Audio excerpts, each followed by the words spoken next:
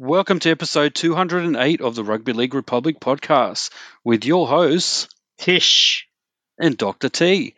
In this episode of the podcast, we discuss Phil Gould going to the Bulldogs, the Challenge Cup final, and Shane Richardson's blueprint for British Rugby League. Join us as we build a rugby league community for all. The Rugby League Republic podcast starts right now.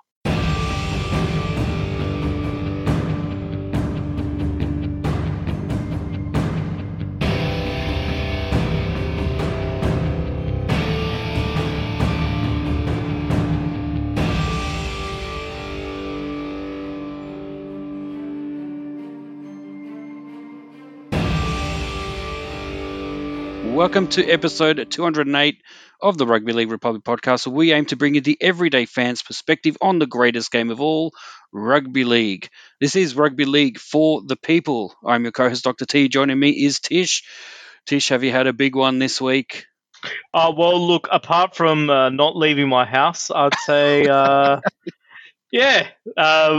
as much as I can by not doing anything at all. So, got to find new hobbies all the time to keep yourself entertained during lockdown. But good news, we've had 8 games in the NRL. 9 games last week, if you include Origin, right?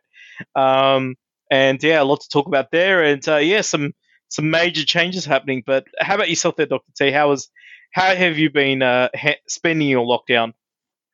Well, look, lockdown, or as we call it here in Australia, the old Lockie D, which is not to be confused with the really old Lockie D, who is Darren Lockyer. Wow. But that's all right. I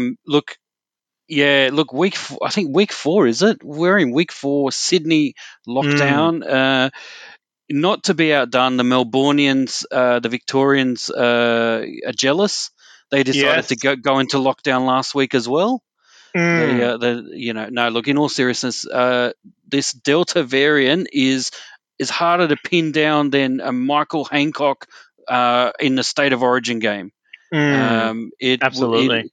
It's pretty scary, but look, we're trying to make light of it because we're doing nothing else at home. We're trying to be safe, wash hands, put your mask on when you go outside, all that kind of thing, and only go out for essential services and things like that. So, and it's unfortunate. There's few deaths here and there, and a few people in hospital. So we hope everyone gets out safely, and we hope that we can stop the spread of this dreadful disease. And look, 4th week of lockdown, and the rest of us who have to work from home and keep things going, keep society moving along, and watch the NRL.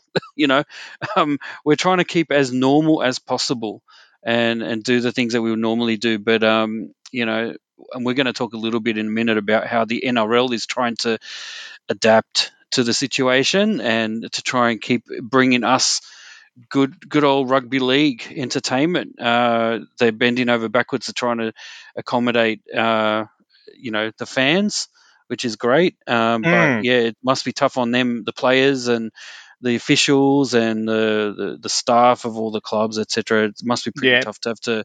And let's not forget the families as well, and probably all the hotels, and all the people in Queensland who have to accommodate for 480 NRL players, right? Like 30 squads times 16. That's 480. Like, is there any club that's not in Queensland now? I think even Melbourne are in there, right? Possibly, yeah. I think possibly. So it's a bit crazy at the moment. But we'll get into that in a minute. But look, there's a lot to get through this episode. So and a lot of it we're going to take a bite out of some very, very interesting topics. So without any further ado, let's jump into our 6 tackles. And here we go with tackle number 1, the news update.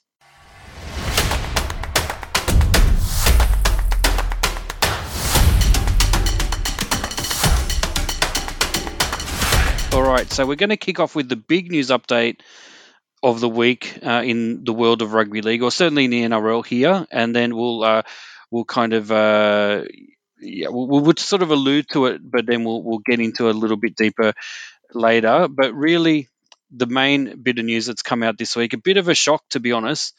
is Phil Gould joining the Canterbury Bulldogs as their general manager of football. Yeah, Tish, so unbelievable. yeah, so basically this, look, I know we'll get into a bit further anyway later, but this is seen as a bit of a major coup for Canterbury. They're on their knees at the moment. They're dead last, and they're not looking like they've got much hope of getting off the ground. And Phil Gould, just like he did with the Panthers a while ago, where he was the general manager of football. He's coming to a similar role. So I guess they've turned to him and said, help us out. And let's not forget, Phil Good was instrumental in, he actually got his first coaching premiership under the Bulldogs in 1988. Is that correct? I think Yeah, he was their coach then. It was his, I don't know if it was his debut year coaching, but it certainly would have been close to his debut year if it wasn't. So he's not just a Panther boy; he's also a bulldog at heart. So it's not surprising to that extent. But yeah, he definitely played between 83 and 85. He played at the Bulldogs, and then he coached them to the premiership in 1988 against your beloved Tigers, unfortunately, and Ellery Hanley's Tigers, no less. wow. So yeah, it was a bit of a weird one. But look, yeah, he had did he have a similar role? General manager of football. So it's not just at the Panthers, but at the Warriors, I believe, as well. Is that Yes, that's correct? right. Yeah, Yeah. that's right. So he only had that job up until a week ago. So he was Oh, really? actually, Okay. yeah, he was actually, yeah, doing the role at the Warriors. Now he has obviously everything that's happened with COVID. Like he hasn't. He's been working with the team here in the Central Coast, which they were based in. But obviously, going back and forth to New Zealand has been a bit of a challenge with the borders being closed. So I think it just came down to the fact that it just wasn't feasible for Phil Gould to continue on with the Warriors. So while that's been happening, I think the Bulldogs there been doing a lot of plays, moving and back, moving and shaking here in the background, and that now they've snapped up Phil Gould and. Yeah, interesting times for the team that is running last in the competition. Could this be a major change? I'm sure we'll deep dive into this a bit later on. Yeah, you're right. And look, there's no truth to the rumor that the Bulldogs are in the market for Lionel Messi. It's a different sport, everyone. It's a different sport, and we do not have the money to Mm, bankrupt our whole competition to pay for him.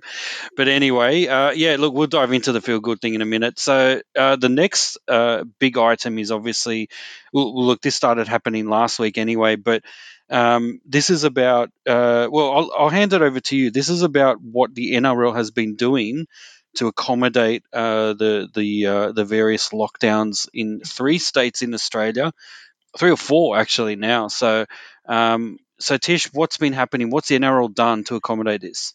Oh well, look. So obviously, in Sydney, we're in a lockdown. It's a major lockdown. I mean, we have even construction sites closed. So before all of this happened, obviously, state of origin prior to state of origin 3, the NRL had to do something. So they made the decision to shift 12 NRL clubs to southeast Queensland. So we've got a hub that's at the Gold Coast, which I believe is Parramatta, the Titans, of course. But I think I know Parramatta there, and I know that they've got a hub in Brisbane, and then they've got a hub at the Sunshine Coast. And then obviously they've got the Cowboys that are obviously in Queensland already. So that also includes, yeah, so those 12 clubs that moved up were the 10 Sydney-based clubs or New South Wales-based clubs, plus the Warriors in Canberra, who were both coming out of there. And Melbourne Storm, I'm not too sure where they are at the moment, but chances are because of them, yeah, they're probably going to have travel restrictions themselves. So, and I heard Will Chambers actually had to drive up from Melbourne to join the team, so they must obviously also be in Queensland now as well. So yeah, that means pretty much the entire NRL, all 16 clubs, are in Queensland at the moment, while the borders are shut. So this is going to be a big, and I think they're going to be here for at least a month. Now, it's very likely that the that this that this sort of lockdown that's happening in New South Wales will continue. So we really don't have that long till the finals to go anyway. There's only about there's going to be, I think there's what, 6 or 7 rounds left, and then we're into the final series. So potentially the rest of the season can all be in Queensland, which might pose some other questions down the track because the NRL have signed a 20-year agreement to keep the NRL Grand Final at Sydney. But what if they can't make it back in time? That's Yeah. it's a possibility, right? So, what are your thoughts? Oh, look, I think, look, I'm pretty sure they'll find a way to rejig the contracts and compensate where appropriate. But to be honest, I think it's looking more and more likely that we might have to. Well, Queensland has very low numbers of COVID cases, and government is willing to sort of keep things relatively open if they're down to zero. Whereas I think in Sydney it's kind of gone a bit haywire in terms of numbers, and Melbourne is getting slightly worse as well. So in all likelihood, if there's only 8 games left, or however many games left, no, there's only like 6 or 7 games left, then really, uh, you know, it, it's very unlikely, and before the finals, it's very unlikely that we're going to see a return to normality here. And it sort of makes sense to play it where play the games where look, Queensland and Brisbane in particular are like a second homeland, second Mm, heartland. Sorry, in Australia, if you shut off Sydney for a bit, you'll have plenty of interest in rugby league up there, up north. And let's not forget we've just played an entire state of origin series in Queensland because we've had yeah, to adjust. So it's looking very, very likely that we're going to have to make those tough decisions towards semi-finals time. And I'm guessing what will happen is, you know, look, I'm guessing the NRL would want to lock a venue in for the grand final. Obviously, the centerpiece of the premiership. Grand final day, it will have to be locked in. I think no less. I'm guessing no less than 2 weeks beforehand. Um, Logistically, if all of a sudden Sydney opens up and you've got the main ANZ Stadium, the Olympic Stadium, opened up, ready to go, with people able to go, and let's just say full house potentially, um, you can easily sell out tickets with 2 weeks to go because people will be itching to get out there and watch a live game. And if it's a grand final, I'm sure they'll be willing to do that. But you wouldn't want to keep that decision with 1 week to go because that means too many people have to make too many arrangement changes and things like that. So look, yeah, Queensland we might end up having a magic season in yeah, Queensland as that's opposed right. to a magic round. So it's funny. Look. The reason why I mentioned earlier, this is what the NRL is doing to adapt, and good on them because I think it's tough for the players and the families, of course, but they're doing their best to kind of adapt to the situation. At the end of the day, um, you know, the winner will hopefully be the best team. In years gone by, we would have said, oh, we would have whinged about home ground advantage being lost and all this stuff. But look, nowadays, does anyone really think much about home ground advantage? At the end of the day, the best team usually wins a premiership, and that's really what we're aiming for. Whether it gets held in Suncorp Stadium or at Sydney's ANZ Stadium doesn't really matter. At the end of the day, we're going to get the best two teams there on the day, and hopefully the best team to lift up that trophy, and that's all that matters. And so, people look. The other thing, don't forget, is rugby league is very much a TV game. And so, do we lose out much by having not many crowds at games? Maybe, but it's not really a terrible spectacle, even without much of a crowd, because I guess we're used to it in rugby league, where you often watch games with small At crowds. the Sydney Football Stadium, right? Yeah, there's it. Well, yeah, and even at I'm talking even just like the home venues of the smaller clubs. You often do get small crowds, but at the end of the day, the best teams will play in a big stadium, hopefully full of a full crowd as opposed to a COVID reduced crowd, and we'll see how it goes. But yeah, that's my view. I think, look, whether it ends up being a magic season for Queensland venues, so be it. It'll be there won't be a need to put an asterisk in the history of rugby league here because at the end of the day, games were played. You know, hopefully games will be played in front of a nice, healthy crowd. It just means that the venue has slightly changed, but it's not like as if the venue was held in a park somewhere where no one was around for miles and miles. It's still in one of the most popular cities in Australia, so no biggie. You know, at the end of the Yeah, day, we've got to not be precious about the venue like the Melburnians are about the MCG. I've always said this. I think the ultimately rugby league would do well to actually parade its centerpiece, you know, event around to different venues. Yeah, so that's my view. What about you, Tish? yeah. Look, I think it's good, and look, you got to remember, like, I think Queensland Rugby League is very strong. Like, I think obviously the passion for the game in Queensland. I mean, it's well known, right? So, I think it's a great opportunity for to the NRL to really expand into Queensland a little bit, like, have a bit of a Queensland focus. I've got to say, yeah. So they are using Lane Park, Sunshine Coast Stadium, and like obviously the stadium for the Titans in Robina. I'm just thinking whether they should also try out like the Redcliffe Dolphin Stadium, Moreton Daily, and maybe even move out to other parts of Queensland as well, just a little bit as well. Like, there's probably some other places that the NRL. I know they are talking about expanding into Queensland, so it might be a good opportunity to sort of do a bit of a test case to see the viability of another team, and particularly moving outside of where we traditionally hold the games. Like, to be honest, I mean the Tigers and the Broncos played in front of 30 odd thousand for a team running 14th and 15th before they ran into the game. So, Yeah, um, so it does show that there's an appetite there, and this might be a good way to test drive the actual passion for the game up in Queensland. absolutely. All right. Well, we're only two items in, but we are up to tackle number two, our NRL round 18 wrap. Here we go.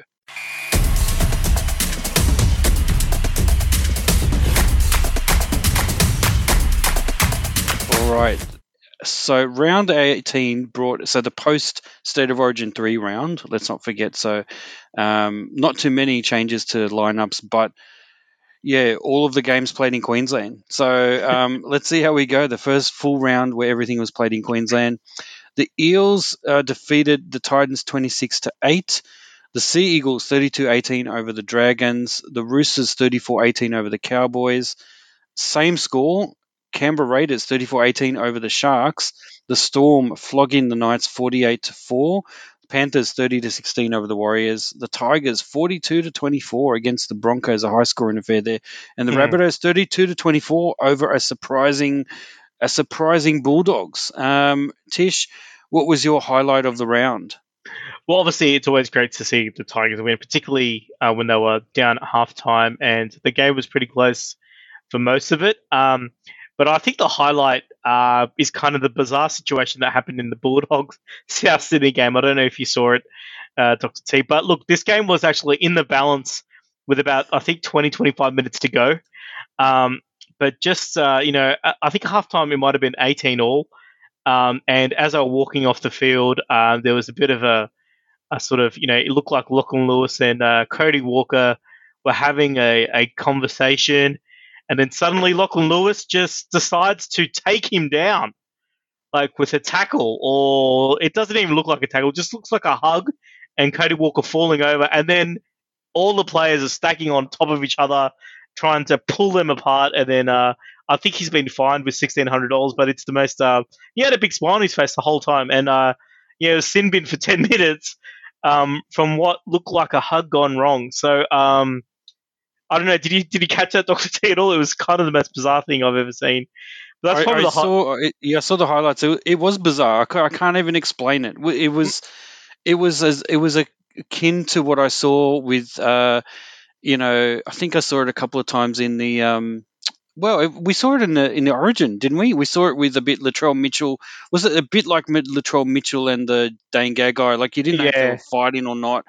But I think there was something serious that went on in this one, though, wasn't it? Wasn't there some allegations of some serious kind of comments that were made by, was it Lachlan? What was his name? Lachlan.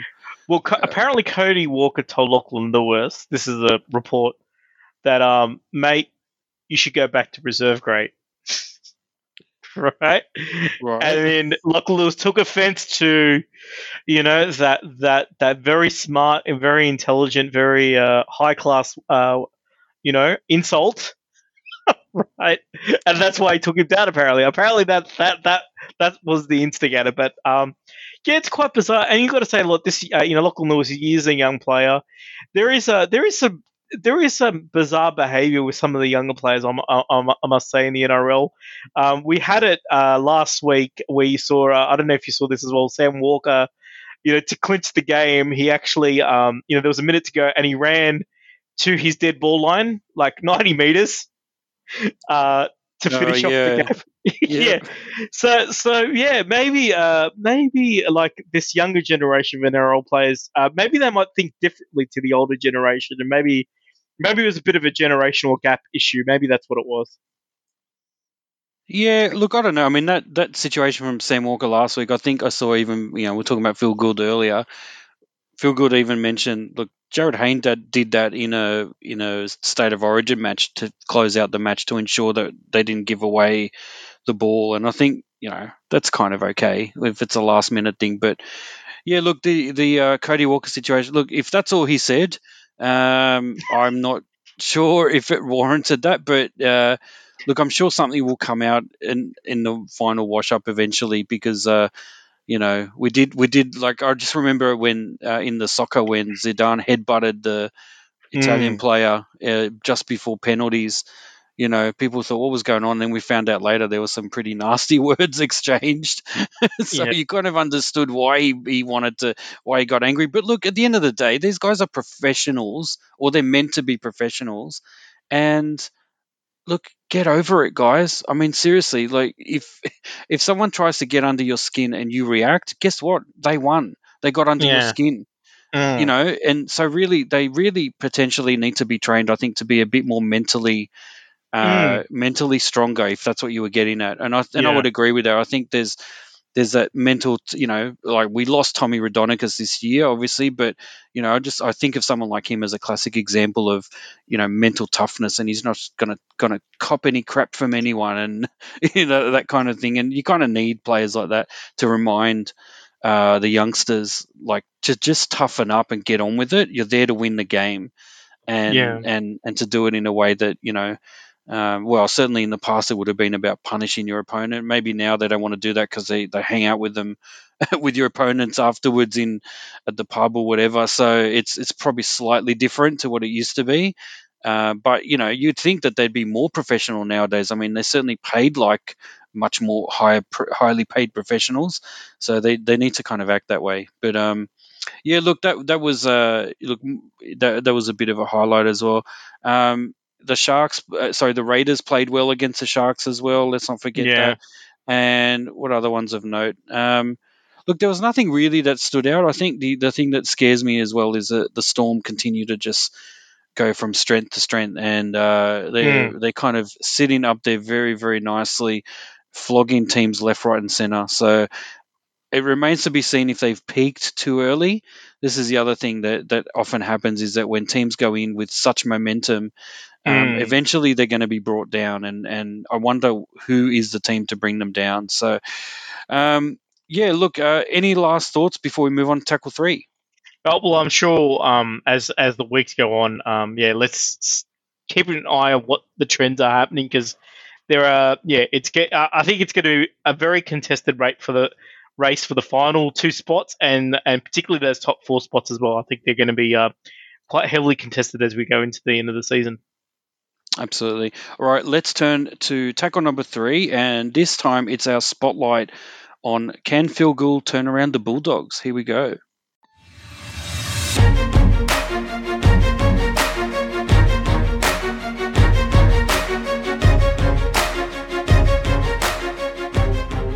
As we mentioned earlier, Phil Gould has joined the Canterbury Bulldogs as an NRL club's general manager of football. He returns obviously to the club that he played for between 83 and 85, and he coached them to his first premiership in 1988 as a coach. as you said earlier, Tish, the Warriors. He had a similar role at the Warriors until Mm, very recently, and because of COVID-19 restrictions, obviously he wasn't able to do what he wanted to do. So I think it's that probably is one of the main reasons why he wanted to move on from that club, just in terms of the logistics. Obviously, he's closer to home in Canterbury, much easier to sort of go there and do what he needs to do. Let's not forget he also had a similar role in Penrith, where he was brought in. It's 10 years ago actually, in 2011, as a mm. coaching director, whose role was to have a whole of club approach to turn the Panthers around. And I think it's fair to say, and remember at the time people were mocking him, saying, "Oh, he's got a 5-year plan, and does it match his 5-year plan, and all this sort of thing." But look, at the end of the day, when he left in 2019, so 8 years after he joined, they had a very strong junior system that was kind of very well organized. They've always had a great junior system in terms of pathways, but I think one of the things that he brought to the table was, getting the facility sorted out for the juniors, getting the facility sorted out in terms of training facilities, all sorts of things. It just looked like a much more professionally run club, and really the envy of a lot of other Sydney clubs, I would say, the Panthers. So, and that was reflected on the field where they reached the grand final last year, and now obviously Nathan Cleary has gone from strength to strength. So, their star performer has, I think it's fair to say, is probably one of the top five or so players, based on performances in the state of origin this year, and how central he was to New South Wales series win. I think it's fair to say that the success of Nathan Cleary is reflective of the broader success of the Panthers that Phil Gould brought by the way that he, his insights and his structure and his ambition, all those kinds of things. Look, and if we're asking the question, can Phil Gould turn around the Bulldogs? In my view, and I'll throw over to you, Tish, I think he can. I think something that the Bulldogs have lost is that ambition that they used to have. Ironically, they used to have it back when good old Toddy Greenberg was there, um, and some of the structures that he put in place as well before he became a part of the NRL headquarters. Um, so yeah, look, what's your view based on what you've seen of Phil Gould in the past? Do you think he's got what it takes to turn the Bulldogs around? And if so, how will he do it? Yeah, well, it is very very interesting. Phil Gould returns to the Bulldogs in after what is it, 30 odd years?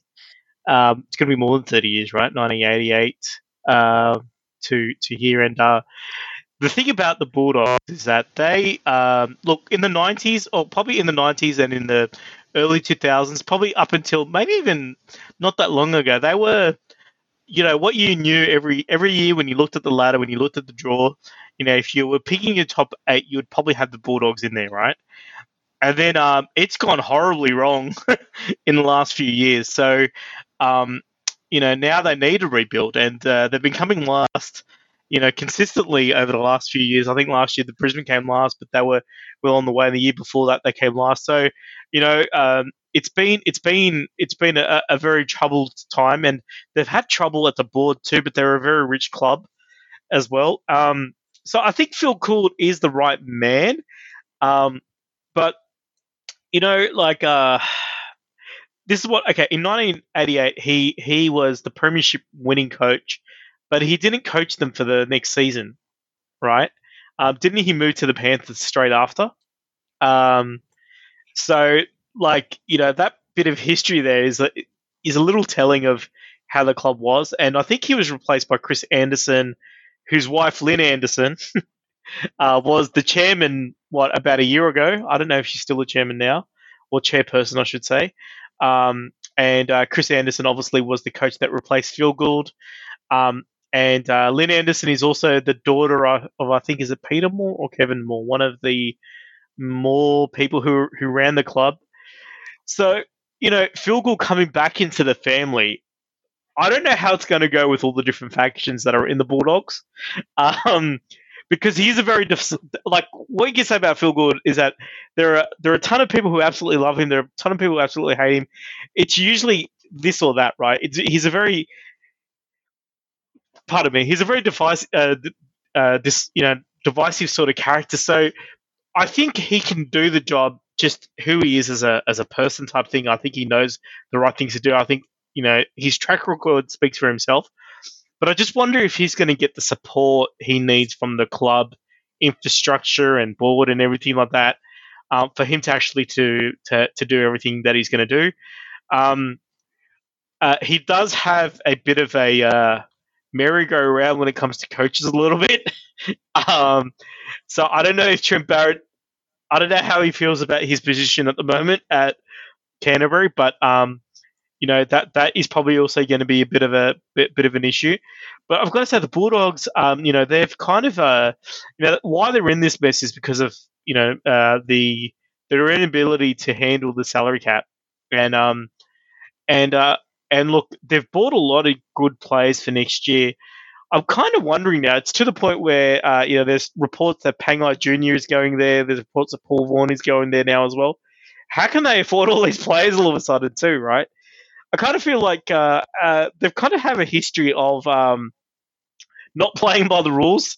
Was it the Oasis project? Oh yeah, when they were going to turn the southwest city of Liverpool, southwestern Sydney of Liverpool into the kind of look, and that would have been a good idea. But the problem with that was that it was so ambitious that it was more about moving the club to a place where it was more viable.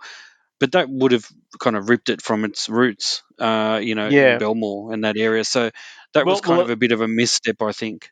Yeah, exactly. And also the fact that, money that was supposed to be allocated for building funds to the new stadium was actually put into the hands of players. Well, that's a separate issue. Yeah. Yeah, which is when they were found out, right? So, yeah, so that's the only thing about Feel Good is that look, I think it's a great appointment. I think they're on the right track. I feel like in terms of buying players, their junior development. I mean, as a former, I played in the Canterbury competition, and I remember, in all the junior years, there was always 10 or 12 clubs that you'd play against, and it seemed to be a pretty strong competition. But I do remember that as soon as we'd play, like in the off season, we'd have trial matches against juniors from Parramatta and juniors from the Magpies, like the Campbelltown Warriors. I remember that they would run rings around you, So they do need to, I think, improve their junior development a little bit as well. They probably need to connect to regional areas as well. I think the Panthers have done that quite well as well. Quite a lot of their players now come from regional New South Wales, so maybe the Bulldogs need to start building those partnerships. So I think all that background stuff, I think Phil Gould is a master of it, and I think he can make it happen.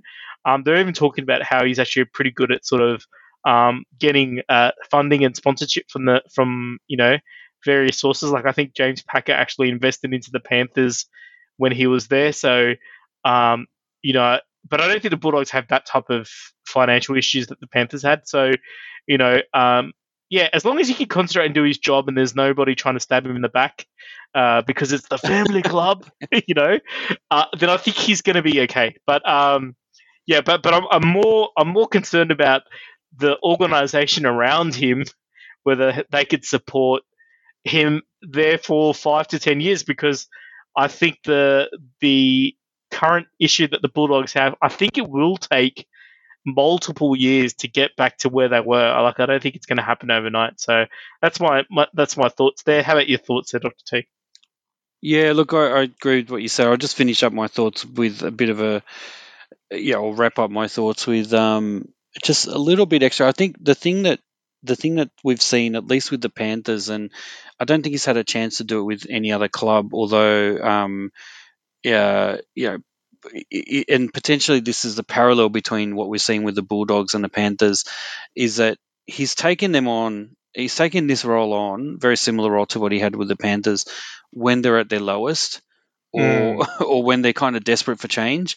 So as much as I agree with you, the family club, I think, is no longer, I don't think it's run any longer as like a family club, because obviously the the elders are kind of mostly moved on, and there are other, and there is also, I think, an understanding that there's a need to kind of be more professional, and they've brought in a lot of outsiders, and I think that's probably they're probably thinking, well, we need to bring someone in who's got the ability to turn us around as a business, but also has a love for the club, and potentially that's why he's been brought back in. I mean, I don't think anyone. Look, I think, and I'm not saying he can circumvent any of the familial kind of issues that they've got there, but I think if anything, it's not going to be an issue like it would have been maybe 20 years ago, where some of those key families were more entrenched in the club. And I accept what you're saying, that some of the links are very much there, and as you'd expect them to be, but I don't think those people have as much influence as you'd like. And in any case, I think people want results, and they're not getting results. And so, because they're at their lowest, I think they're more likely to just say, look, Phil, you've done an amazing job at the Panthers. Do the same for us. And I think one of the things that he will do, if I'm just going to sort of finish off my thoughts on what he will bring, aside from the usual kind of, like you said, there's connections, the ability to draw interest. I'm sort of, you'll see this a lot with certain professional clubs, that all they need is a certain key figure, usually as a coach or a CEO or even a star player, and that just attracts other. It's a magnet for other key players to join, because it just looks like from the outside that, oh, that club's got its act together. That's a club I want to go to. That's, even if they haven't won anything for a while, they're on the up. And I think that's the key thing that he can bring, is this a bit of an aura and a halo effect of, we all know what he's done. As a coach, he's almost unparalleled, in terms of a club coach, state coach as well, almost unparalleled. He's been our most successful New South Wales Blues coach ever. You can't really go wrong, in terms of questioning his coaching ability, and his ability to analyze the game. I think is also, almost second to none. I know a lot of people get annoyed with seeing him on TV and as a commentator, but as an analyst, I think, his knowledge is right up there. He very rarely, I think, gets it wrong. He gets a bit emotional and he gets a bit annoying to people, but not to me. I sort of admire what he knows about the game. And I think what the Bulldogs are looking for is someone like him who knows the game, has already runs on the board with the Panthers in terms of turning that club around, getting them into a very good structure and a very good way forward, thinking strategically, doing all that stuff at a high level, but also really understanding what the players need. And that's, I think, the key thing. He's not just going to bring in the money from the Packers or whatever. He's going to actually do things for the club. So he's going to do things for the team. Like, in this case, he might sort of set up a training academy for halfbacks. He might set up a cultural, kind of linkages, with players and other, local institutions or organizations, or fans. It's things like that he's likely to bring in, because it will impact on the players. So he's there not to bring in money. He's not a sponsorship officer. He's there to bring in, to improve the situation for the way the football club is being managed, and the way the players and coaches and support staff are operating. So I think, in my summary, I think, yeah, he'll probably bring in a little bit of that heart, as well as the head, into the business acumen. He'll bring in, that understanding of what it really means to be a Bulldog, because he played with them and coached them. Or did he play with them? I'm not sure if he did play with them, but, Yeah, yeah, he he did played play with three them for a years. bit. Yeah. He played 3 years with them, and he coached them, for 2 years. Obviously, winning the premiership in his first year. And as I said, I think, that's what he's going to bring. I think someone who really understands the Bulldogs and can get them back to their core essence. And look, as an Eels fan, the Bulldogs being our traditional rivals of the '80s, in my view, as much as I love to kick a Bulldog when they're down, um, the having a strong Bulldogs club, along with my Eels, of course, I think is absolutely critical for the game in Sydney, because it is probably one of the strongest rivalries. It goes back 30 years or so at least, and 30, 40 years almost. And not just that, I think it's also a struggle between some very rich, ethnically diverse clubs within Sydney. If anything, the Battle of the West is not necessarily a Penrith thing; it's an Eels versus Bulldogs thing, Mm.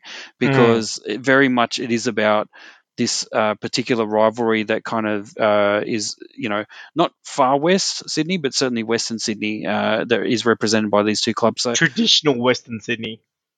traditional Western Sydney. And look, and that's not taken away from your Tigers, of course, who I've Yeah, been a yeah. fan of for many years, because I think it's just it's a different type of. And in many ways you can actually add the Tigers into the mix there, as those three clubs together really are the heart of Sydney in terms of the heart of the way Sydney has evolved. So Mm. I think Phil. I was thinking George Piggin.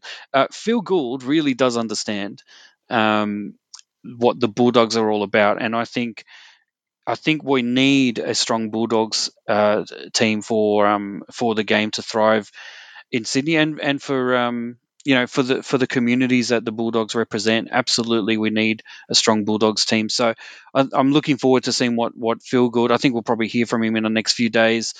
I'm no doubt there will be a 5-year plan that people will ridicule, Mm. but at the end of the day, I look at it as, well. Look at the results that the Panthers have.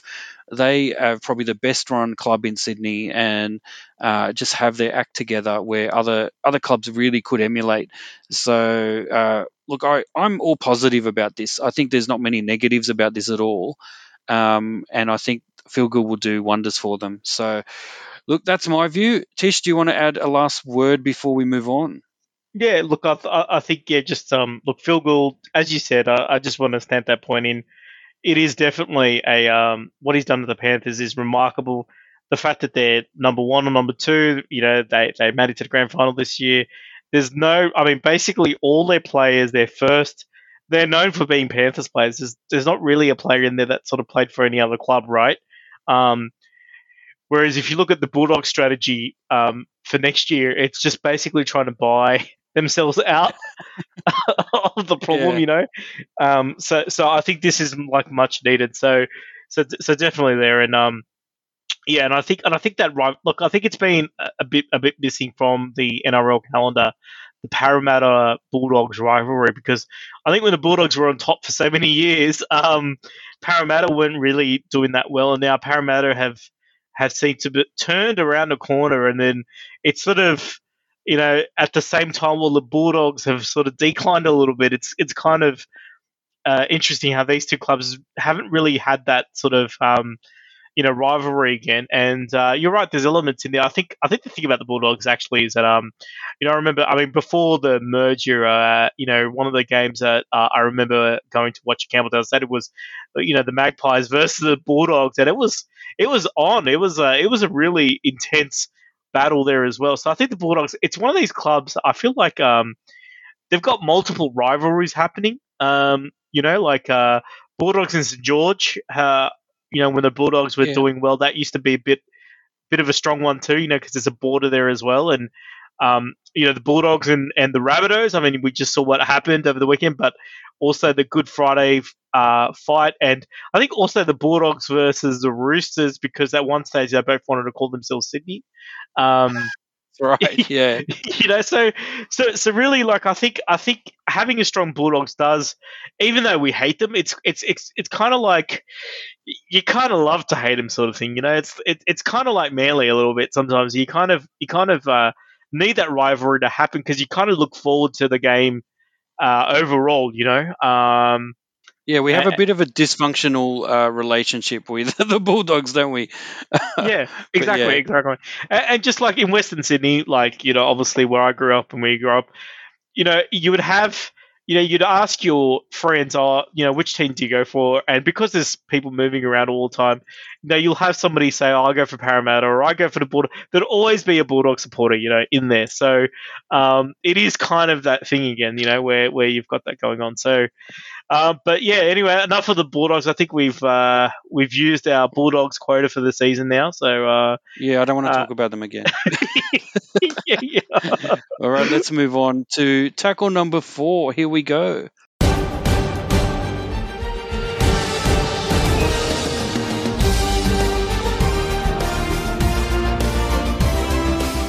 All right, tackle number 4 is our very brief review of the 2021 Challenge Cup final, which was played between the St. Helens Saints and the Castleford Tigers.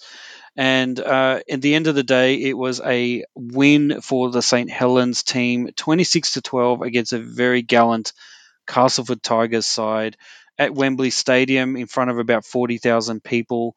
And they claimed their first Challenge Cup in 13 years.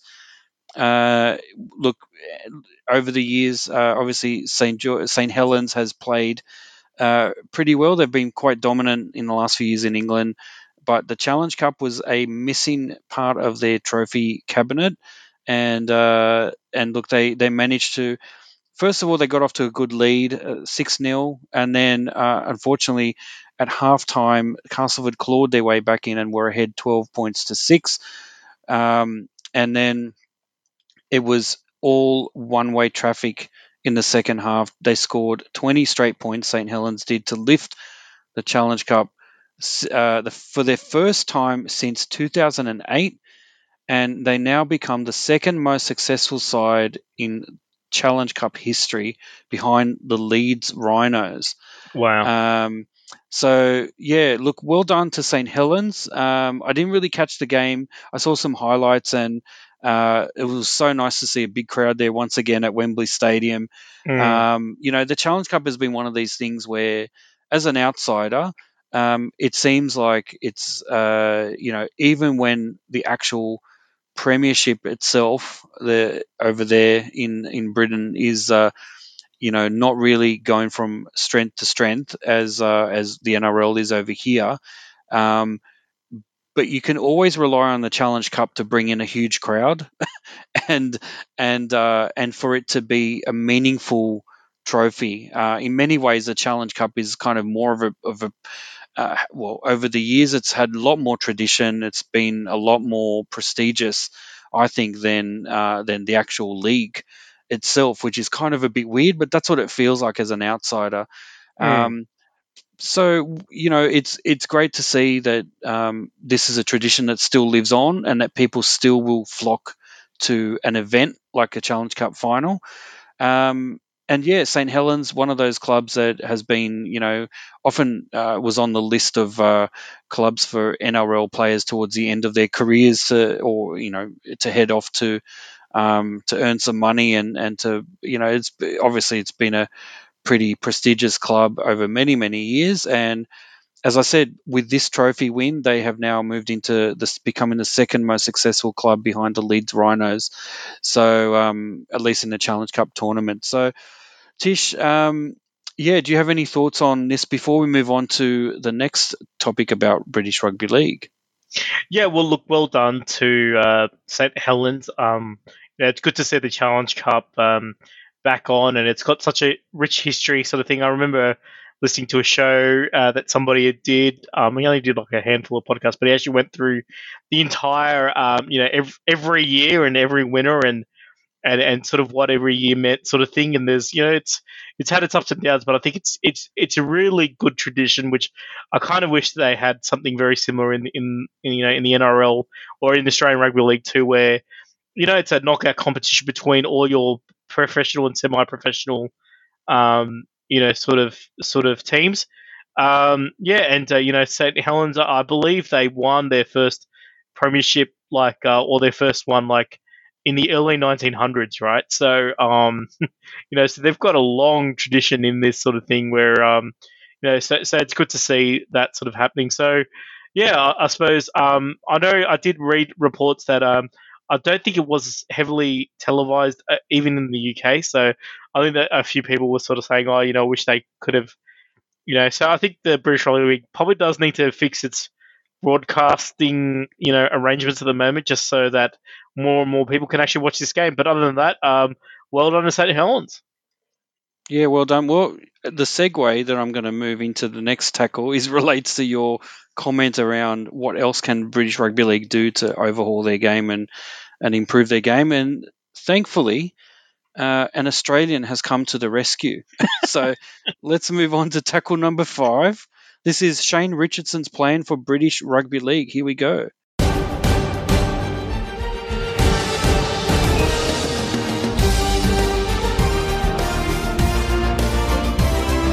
All right, so former Hull chief executive and I believe Rabbitohs chief executive as well, Shane Richardson, has called for an overhaul of the British game with the establishment of an independent commission at the heart of it. So Richardson, who served on the board of Super League during his time at Hull and Gateshead Thunder, the club he helped found in 1999, says that the game in England is so badly fractured and dogged by infighting that it is in danger of going part-time, arguing that major change must come before the next television deal expires in just over 2 years' time. So Richardson submitted a report to was it to the NRL or maybe Yeah. to the media? Oh, it was to the NRL about a month ago about the value of the English game and how it needed to be tied into what we need to do with the international calendar so that we actually have a viable worldwide rugby league to be able to sell to the world of sport. His quote is a good one. In my opinion, it's fragmented. It's all over the place. Nothing ever ties together, and nobody really takes an interest in the totality of the game. End quote.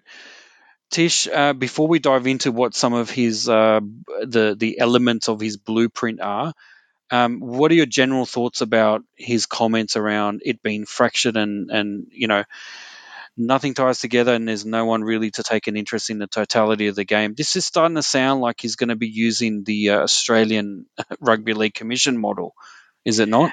Yeah, yeah. I think that's what the gist of his document does say. But I think going back to fractured British Rugby League, I suppose since we're not that exposed to the actual inner workings of how it works, we don't really see probably some of the underlying issues, right? But from our end, that whole thing, how it's fragmented all over the place, and nothing else ever seems to tie it together. Um, I think even with the RL Commission, we do feel that at times. If there's no centralised body that's got any real authority, even in British Rugby League, and then the British Rugby League and the ARL Commission are trying to work together to produce an international schedule, which is sort of mandated by another organisation. The governance of everything is just super complicated, and so I think so it's very interesting. So so just on his comments that we've just spoke about it, in that moment, I think it is I think he's on the mark that it is very much there's too many fractures and too much infighting within administration and rugby league in general, which is I think what has sort of stunted the growth of rugby league. And we're talking this is like decades of problems, right? Like I don't think this is a new thing. I think this has been happening for quite a long time. Yeah, and look, all right. Well, let's move on to what's the proposed solutions because there's quite a lot to get through, and we'll do our best to sort of summarize it. This is I'm reading from a press release that was released on the 9th of July, so a couple of weeks ago. And it's a press release by Rich Digital, which I guess is his a company that he's co-founded. It's at shane@richdigital.com.au in case you want to contact him directly. I'm not going to give his phone number, but it's publicly available, so there you go. But look, let's go into the key elements of what he's talking about. So obviously the first step, he says, is a truly independent he calls it independent IC, which is I guess like saying ATM machine. I see truly independent commission. He talks about the fact that in this press release that it's not a surprise. This is a freely available model that the NRL has documented and has taken a lot from the AFL in Australia anyway. So this is not a surprise. But the idea being is that a simplified structure is required. So he proposes a structure where you've got an independent commission that sits on top of the CEO of the British Rugby League or the Rugby Football League as it's known, and or is that what it's still known? Or no, they haven't changed that. I believe. I think they've kept it that way. Um, so an independent commission sits on top. A CEO then has a report to a first tier competition, and then there's a second tier and an amateur divisions who are done by, I guess, are overseen by different people. The next step there is he talks about a business plan that is built around a competition which is sustainable to attract media and business interest. Um, and, controversially, I think he says the next step there would be to get rid of the toxic Super League name, which is very interesting because Mm. even just earlier this year we talked about the European Super League in the soccer being roundly rejected by fans, and here we are retaining this, the Super League name. Look, I was always uncomfortable with the fact that the only remnant of the Super League war in Australia was the name Super League over there in England, Mm. and I was always uncomfortable with that, and I thought that in many ways hindered progress in the game. So I kind of like this idea of rejecting the Super League name. Um, Look, so far, those couple of things that I've mentioned, I see get rid of the Super League name, get a business plan which is about sustainable media and business investment. I think those are, look, apart from maybe that Super League one, I think it's fair to say, Tish, that they're a bit no-brainers. Is that right? Like, would you agree with that? Yeah. Are any of those things controversial in your mind? No, there's nothing controversial. Can I bring up the first paragraph though? Are we ready to talk about the first paragraph about why this whole thing even started? Yeah, okay, go ahead. Okay, Yep. so the whole reason why Shane Richardson's done this is because Andrew Abdo at the NRL, so the NRL CEO, wanted a report from Shane Richardson on the viability of purchasing the entire Uh, British Rugby League. yeah, sorry, I forgot that key point there. This is why it came about. This is And why and this whole yes, we document have, was created. but we have spoken about this before. That this has been an issue, an idea that's been bandied about, that the Mm. NRL could potentially buy out and just literally just own the two major competitions, given it's got so much money, and that way it could then coordinate much better between them, so that we would have a genuine international game window and all this sort of stuff. So yeah, go ahead, go ahead. Yeah, so probably everything that he actually writes about how it should be structured, I think I'm all for, to be honest. I think even like the way he's sort of valuing each company and how it'd be different, how you'd value them differently if there was a centralized body. It all makes really good sense. But I think the whole, I think the big thing is, the NRL purchasing the entire Super League or even partly funding it. Um, I think there does need to be I think there needs to be a common interest, which could really only happen from ownership, right? So I think the leagues need to come together and have that sort of one global sport type approach as Mm, to the fractured approach, and I think that's Shane Richards wants to start at the head of British Rugby League, which is a good long it's a good place to start, but I actually think it actually needs to go a little bit further, and I think there needs to be that world body of rugby league. Maybe with I don't know, like maybe the timekeepers or something like that. Three people, who sort of, and then the rugby league timeline can come together. Maybe something like that. But I think what like you're saying is we need a Kevin Feige figure to yeah, oversee the entire Marvel universe. I mean we the need a rugby league conqueror, universe. somebody that could take this multiverse of rugby league, of rugby league competitions, and put it together in the one timeline. Because it like this, there is like we're talking about scheduling, but it's I feel like yeah. So I think I think maybe part of the process is we need to fix up both the ARL and the Super League, so they're a bit better, and then that way they could work with each other a little bit better. Maybe that's what it is. So I'll let you continue on with the rest of the points in the document. So yeah. No worries. Yeah, and then look, he then gets into the clubs themselves and the structure of the game in Britain. So yeah, there's a lot to be said, and you're right. I think he doesn't really cover, because I don't think he was asked to. I think he wasn't asked to sort of solve the problem for the whole of the world. I think he was just asked to solve the problem for British Rugby League and what could be done in that way. And so one of the things he says, so this proposed tier structure, 3-tier structure. So the first tier is, essentially like the elite competition, which Mm. would include 10 clubs. He says a maximum of 10 clubs, 8 of them uh, well, I think he's 8 clubs from the UK. I think he's actually got it incorrect in his he's got it correct in the diagram, but incorrect in the text. He says 8 Yep. should come from outside England. No, I think 8 from inside the UK and 2 external. So 10 clubs. Underneath that, there's a second tier, which is maximum 12 clubs, and then underneath that is amateur division. Um, so he's then gone a bit further and said, here are the 8 clubs that I think should be in from the UK, and this is where I think it can get a bit much, because he says really there are, so he's got like a little bit of a table there. 5 clubs that are automatically in the Magic 8 number, UK clubs. He says, in my opinion, there are only 5 clubs that are automatic in the 8 from England. There's Wigan, Saints, Warrington, Leeds, and 1 team from Hull.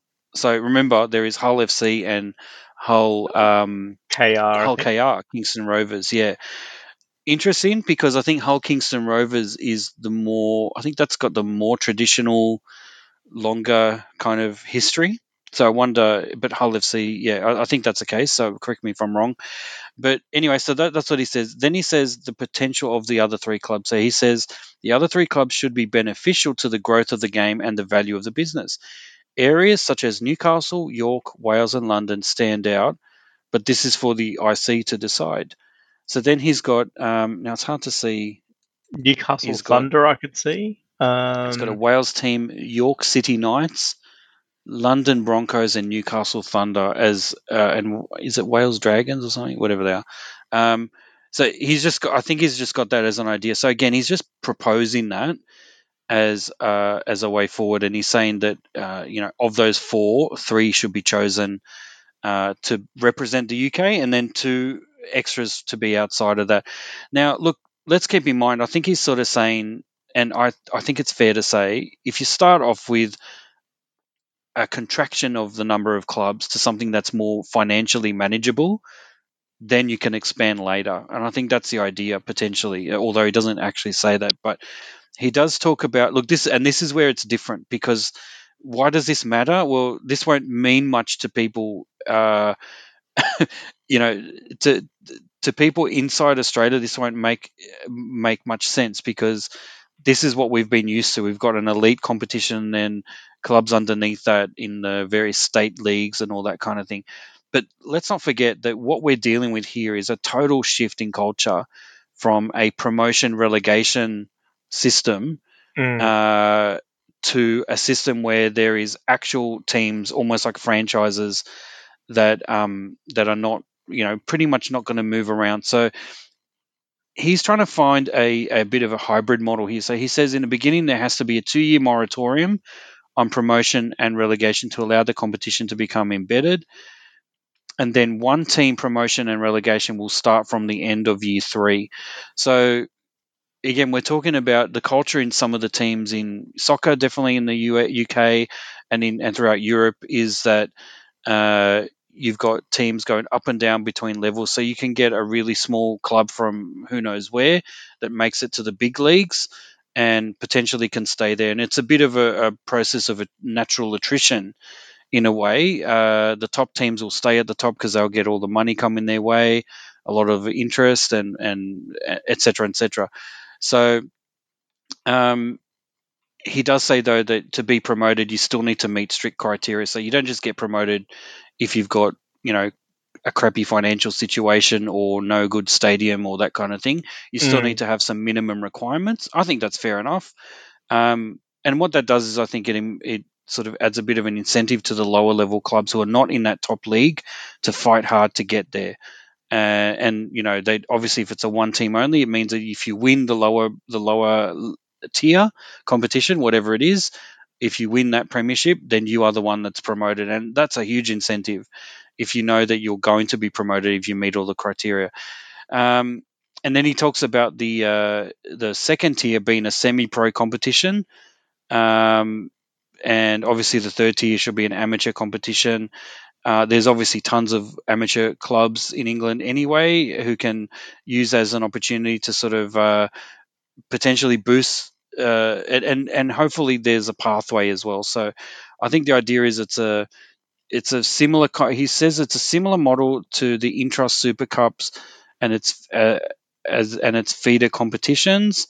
Up to 5 of the top 30 of these second tier clubs play in the competition each week, and it's televised. So it's not that every single game is televised, but a certain proportion of them, the top teams, the top games in each weekend, are televised to in some way, shape, or form, usually to streaming audiences, etc.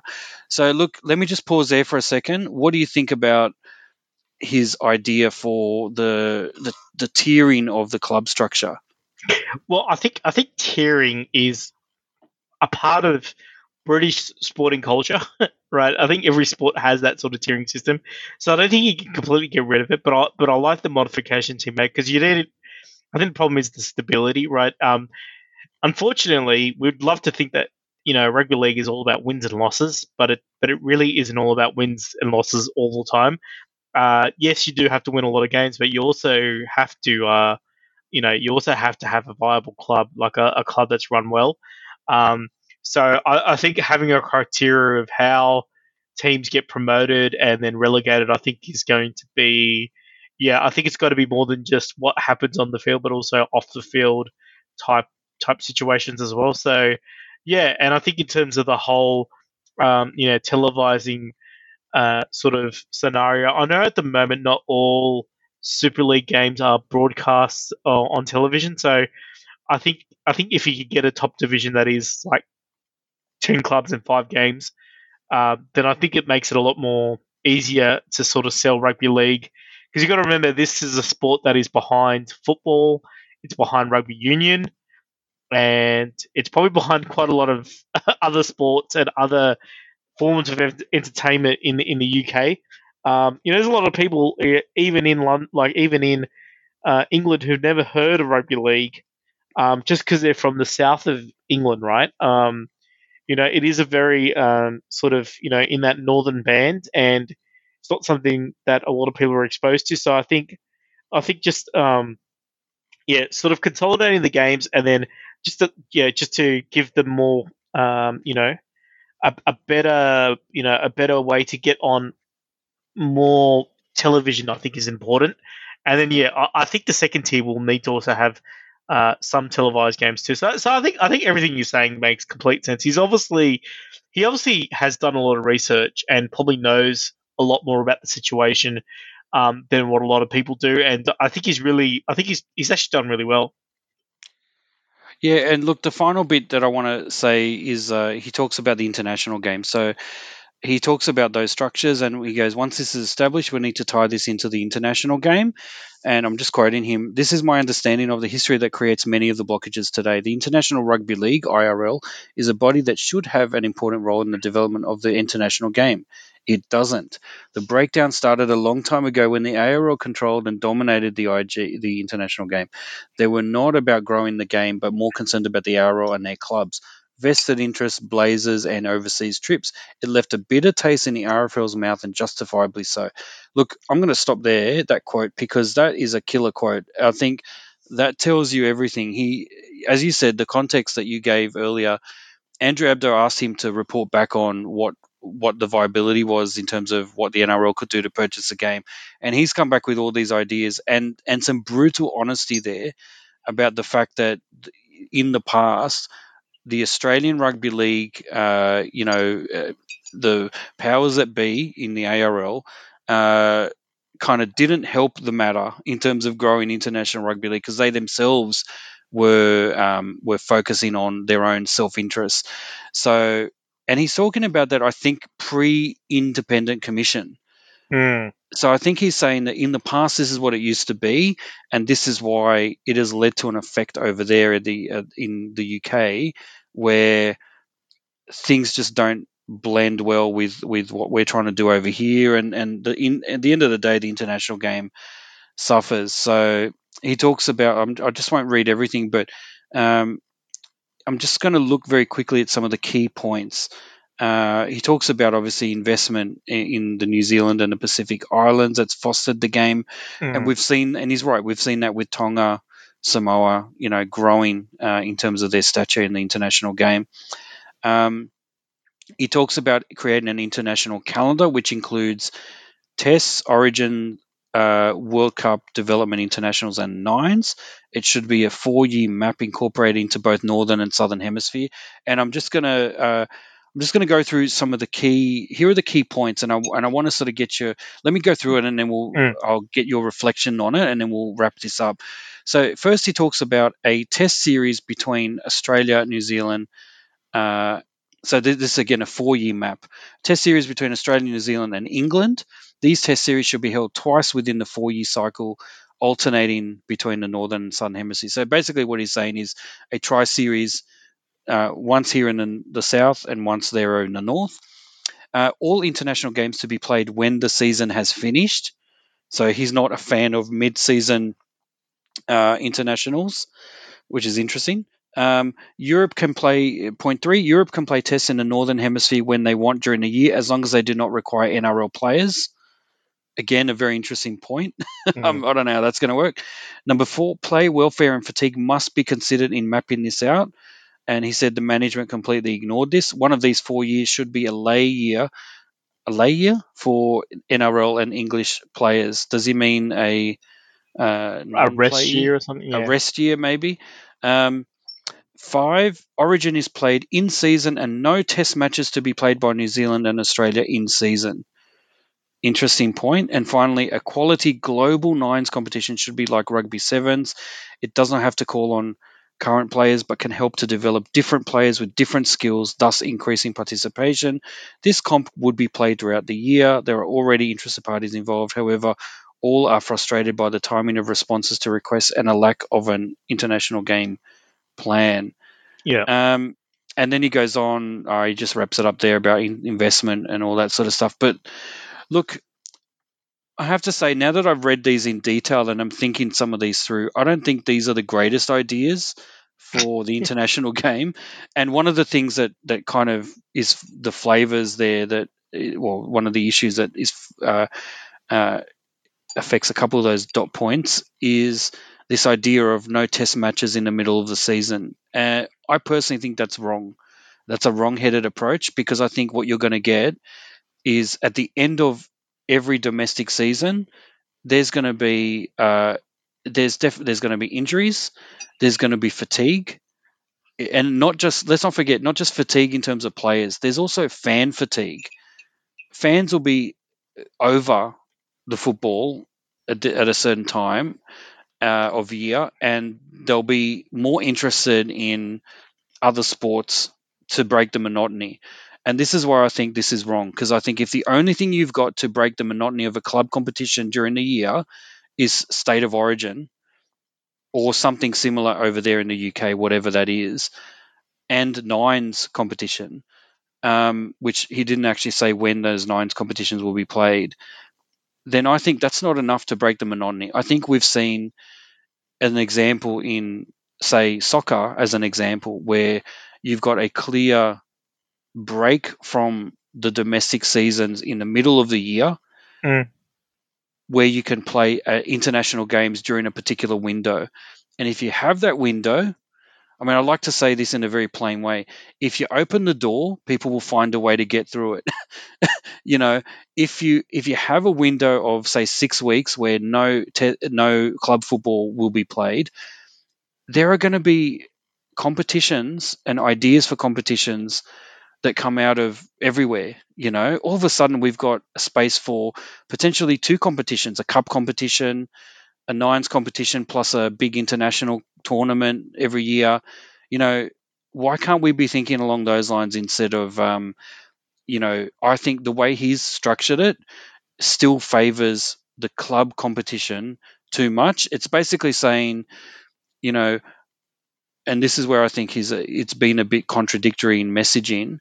Uh, I believe that more, he's saying, I believe that there needs to be more focus on the international game, but no international games must be played until the club seasons are over, domestic seasons are over. And to me, that's not really, that's not really saying what you believe, you know. Um, so anyway, that's my main issue there, is that the international, uh, there needs to be an international window in the middle of the season that breaks things up a little bit more. Obviously, it needs to be structured around Origin as well, so we need to think that through here. But if this is about the growth of the game internationally, not just about what we do here in Australia with Origin, then we need to really think about that, because I think we need something to break the monotony of the competition. We've seen what Origin does here. Why can't we do something similar internationally, and potentially even have Origin as part of that 6 week window where Hmm. we've got representative games? Maybe we do an Origin series followed by an international series.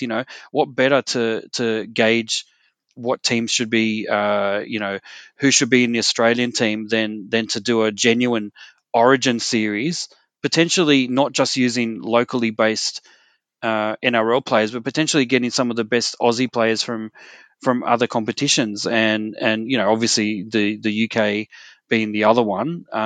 Why can't we bring some Aussie based players home from the UK to play in our Origin game here? That to me is a true uh, a a true unlimited way of doing things.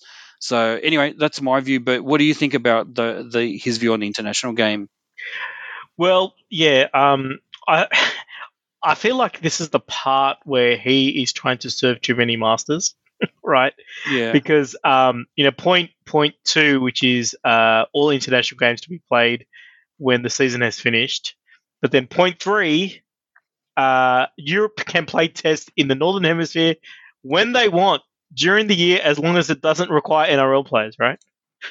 So that's in season, right? But then, well, let's backflip once again. Origin needs to be played. Point five was Origin is to be played in season, and no test matches played in New Zealand and Australia.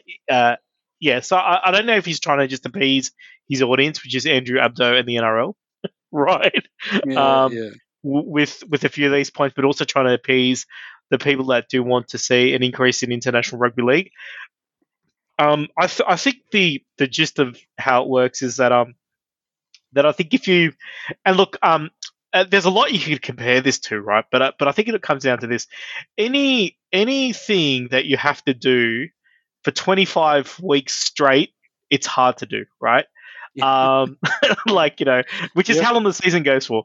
And look, at the so the English Premier League goes for like 36 consecutive sort of weeks as well, right? But they break it up with European Champions League, and they break it up with international weeks, where everybody's playing internationals and qualifiers and friendlies, and they break it all up into little bits so that you're not focusing about on the competition every week, So I think that's what keeps people interested in the game. It keeps ratings up high. It keeps people.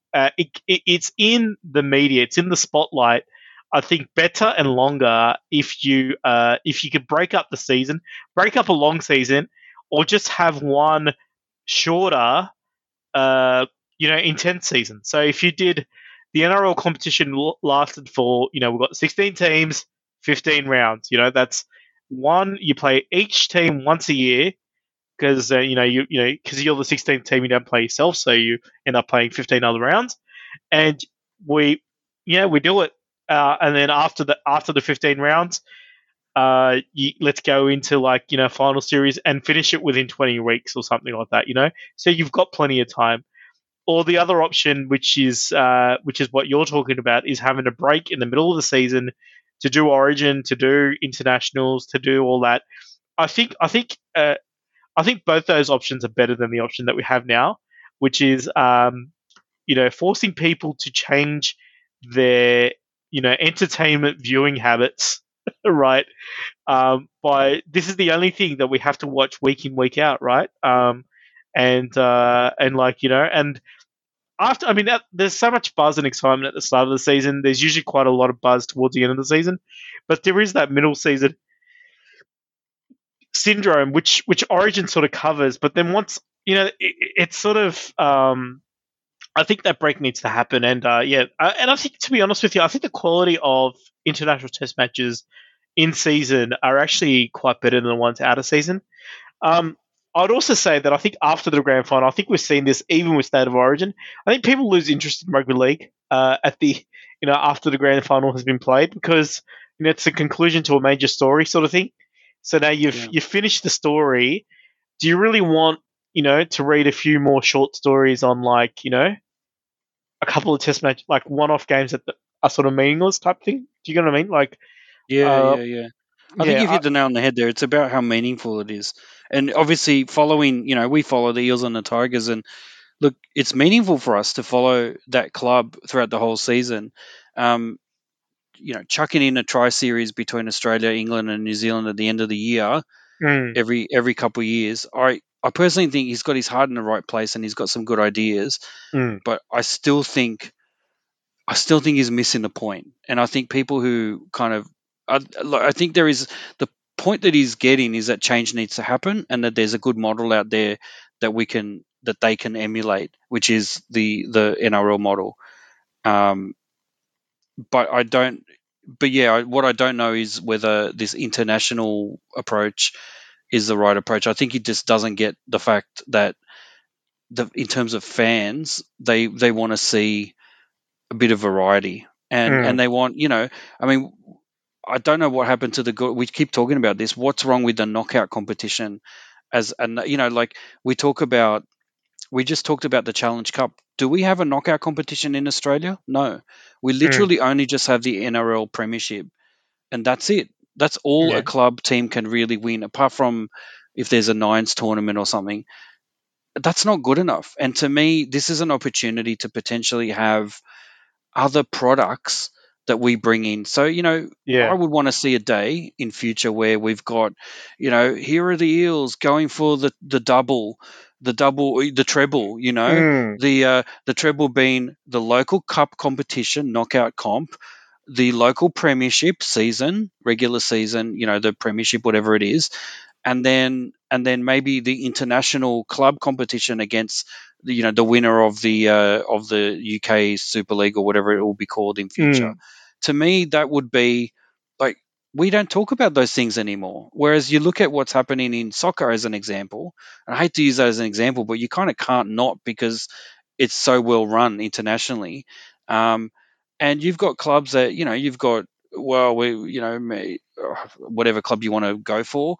Do they win the Premier League? Do they win the FA Cup? Do they win the Champions League? And there's other, you can actually, there's multiple options for you, multiple ways to earn money, multiple ways to win. To me, I think that's what we need to do. We need, and so I know this is delving too much into the local thing, but I think that's where we need to go. And the only way to do that is to have actual breaks during the season where we look, honestly, we need to deprioritize our local premierships. Basically, that's what we need to do. We need to put the focus on, instead of focusing on the 25 games that lead up to the finals and the grand final, which is what people really are interested in. Why not cut some of those games out, give yourself breathing space to do other things, and then people will still follow the finals and the grand final. In a way, you could actually do the finals next week. We kind of know what the top 8 is anyway. So anyway, that's my view. Last point of view before we move on. Well, I think in all of this, I think we've got to look outside of rugby league as well. Like we're talking about these other sports as well, but just how things are set up from an entertainment point of view. Like, if you watch Survivor, right, somebody's going to get eliminated from Survivor in the first week, right? so there's already a reason to watch, because you kind of want to figure out who's going to be the first one out, sort of thing, right? I think that's where a knockout competition becomes super exciting, because it would be crushing, to see your team eliminated in the first round. You know what I mean? Like, that's why even watching the qualifiers in the World Cup, and like because it's like mini. This is this. You learn this from the NFL too, right? This is why they put divisions and everything because, divisional championships is a big thing, right? There's 4 or 5 of your peers, and within your group, and you want to be the best in that group, right? And it always creates that rivalry. Again, if we take a look at that Parramatta example, right?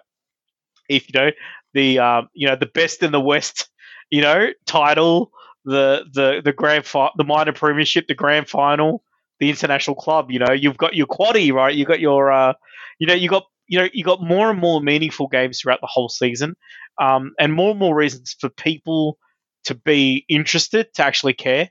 Other than, okay, like, this is a game between the barbecue idiots, right?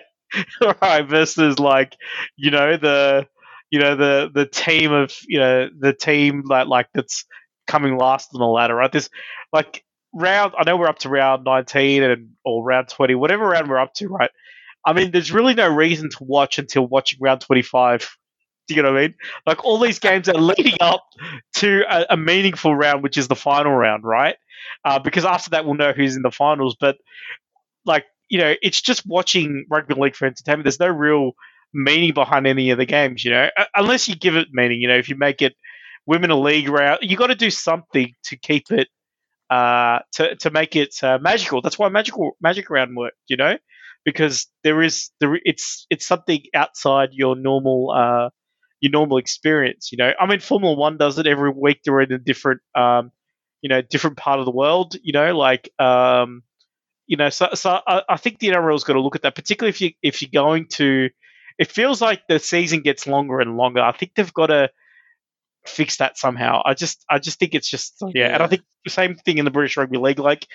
I mean, like, coming back to the whole, I mean, yeah, a lot of these, minor competitions, you kind of really don't watch it because you don't sort of see the same quality, right? So yeah. Anyway, I think we should move on. Anyway, let's move on. Yeah. Yeah. I think that, in summary, I think you're right that we need to just create more meaningful competitions. I think that's the main thing. So, yeah, look, I'm sure we'll discuss a lot more. We've talked about it a lot, but yeah, check it out on the web if you want to look in the details. Shane Richardson's blueprint. There you go. Let's move on to our final tackle, which is the tips. Here we go.